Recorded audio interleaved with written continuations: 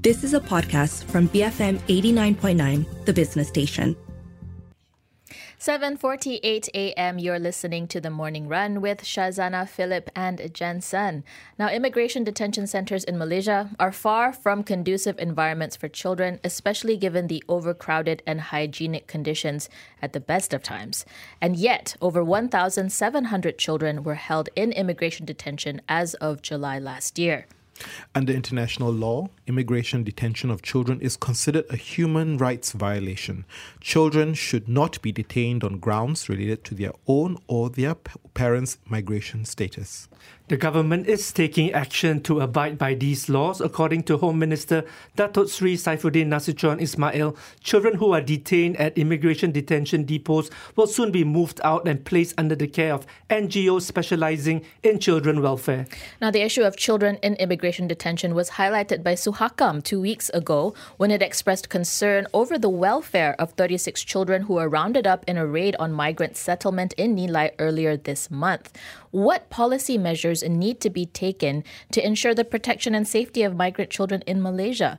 For some thoughts on this, we have on the line with us Dr. Hartini Zainuddin, child right activist and co-founder of Yayasan Chowkit. Good morning, Tini. It's always good to have you.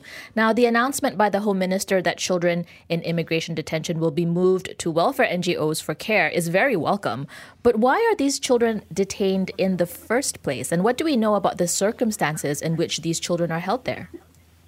Yeah, well, currently under the Malaysian immigration law, refugees, people seeking asylum, and undocumented migrant workers, as well as anyone else who unlawfully enters or remains in Malaysia, contrary to Malaysian... Can you hear me? Sorry. Yes, we can hear you loud and clear. Okay. Contrary to Malaysia's Immigration Act of 1959, is at risk of immigration detention. So this means children or people who are seriously ill, pregnant, and new mothers all can be detained, regardless of whether they are vulnerable or not. And so, so we have in detention very young children and babies, which is against international norms.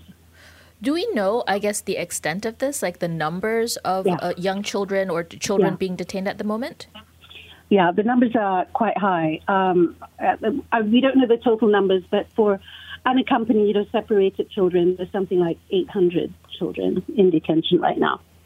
Now, we hear the minister has said that he's going to get involved in this whole process. Yeah. Can you help us understand what is the action now that the government is going to take to address the issue? Well, we've been in talks with the minister the first day he went into the office. The talk of ATD, Alternative to Detention of Children, has been going on since he came into your office the first day. And we've been working with him and his office on releasing the children and reviving the ATD program that was approved by Cabinet last year. So you know, this is not something that he suddenly announced. This was actually something he actually has been working with us on. What he's going to do is he did it within 2 days of us, sort of solidifying who could come out first. He said that, so basically children under 3 years old will be able to come out first. So we NGOs are scrambling and making sure that, we have the shelters in place and the SOPs and the criteria, which we will discuss with the interagency, so with KDN, Home Affairs, Ministry of Women, Ministry of Health, etc., to sort of sit down and really solidify the program and the parameters of how the children can be released. We need strong criteria and parameters about guiding the process of release and how the littlest, the smallest will come out first. So the release is basically executed in phases. Is it very easy to find housing, and shelter and care for those that are being released gradually? Well, that as well as the fact that these children need to be with their families, right? We're releasing, the Home Minister is releasing unaccompanied and separated children, and we need to do tracing and reunification and see, exactly where and how long we need to, shelter and protect the children and how they can be reunited with their family members. And Dr. Yep, sorry. And Dr. Tini, but without proper regulations and guidelines in place, this issue will likely recur again. So what must change in order to protect the rights of children, regardless if they are immigrants or stateless citizens? Oh, well, I think, first of all, I think it's wonderful, sorry, that the children be released. But it has to, the policy has to follow this. We have to change and actually, be firm about the fact that children cannot, should not, must not be detained at all, and that the best interest of the child must be prioritized. And so it cannot be, exactly as you say, a one-off release. There has to be processes in place. The ministries have to be involved, especially JKM under the Ministry of Women. NGOs need access to detention centers for screening prior to release. We don't know who's where. Why are their babies separated from their children? And how is this going to work? Is this release of children going to be on a rolling basis? We talk about the unaccompanied children for now, but there are other children, in fact, more children who are with family members and stuff. How is this going to work? But like I said, it's taken 10 years to get this far. So let's see what happens. How well trained are, officials or authorities when it comes to how they deal with the children that are detained? Is there enough mainstreaming in terms of training and understanding of what the international laws are and how children should be managed? No, there isn't. In fact, I gave training with UNODC.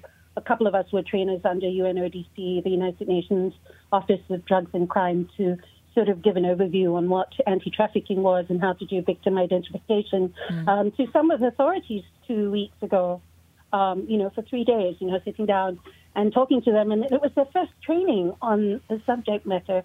In terms of looking at what best interest of the child is, or child rights, etc., and stuff. So, yeah, I think we need to understand, that shelter is the last resort in protecting children. Shelter, within institutions, within government, is not the first resort. It doesn't mean the child is safe if you place them with families in detention center. That is not best interest of the child.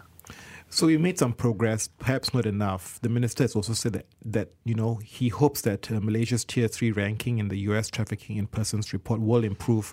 Do you expect our ranking to change anytime soon, though? I work on that. Well, okay, so I told you about the training with the authorities a couple of weeks ago on anti-trafficking. Yes, I think we can definitely improve. I think the ministry and this minister is taking steps to sort of involve the different stakeholders in this. And we've actually had so many consultation meetings with MAPO, with the Majlis Anti-Perdagangan councils, and we had workshops with UNICEF and Engender, So there has been, sort of a multi-sectorial concerted effort to address this issue and to look at what the gaps are. So if before there was not much in terms of child protection and victim identification when it comes to children, there is more now. We're speaking more, we're talking more, we're doing training. We've been asked to volunteer to be, victim assistant volunteers, etc. So, yeah, I hope we do, because you can really see things moving this year, and it's only February, so I'm quite happy. So I wouldn't be surprised if we move up in the ranks this year, actually, if this continues. It's nice to hear you sounding more optimistic, Tini, than I guess in previous conversations we've had with you. Very quickly, in the minute or so that we have, there were reports that Sabah state government will be, building a temporary shelter that will allow stateless children in Sabah to undergo training on basic living skills once it's completed. Is this a positive step forward? Is this something that needs to be emulated in other states as well, do you think? Well, I'd love to see how that works. Yes, I think, skills is important, but I'd love to see what the shelter looks like. I mean, if it's a shelter where, children get skills and then are deported or detained, that's not going to be very conducive or productive.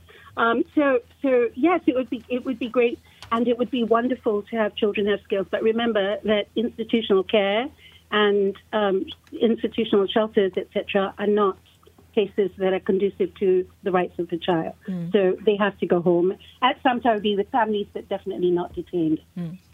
Dini, thank you so much for speaking with us. That was Dr. Hartini Zainuddin, child's rights activist and co-founder of Yayasan Chowkit, helping us understand what happens to children when they're detained at immigration centers, as well as the kinds of efforts the government is taking to address this issue. So it seems that they're being released, children, I think youngest, most vulnerable first. Whether or not we can, as you say, address the root cause is one, and then eventually reunite them with their parents, that's the priority. That's right, and really making sure that enough resources are given to this scheme, because I think the alternative to detention scheme is a good one.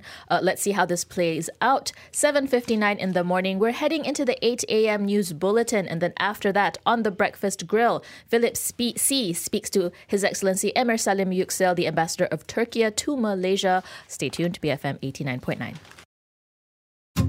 You have been listening to a podcast from BFM 89.9, the business station. For more stories of the same kind, download the BFM app.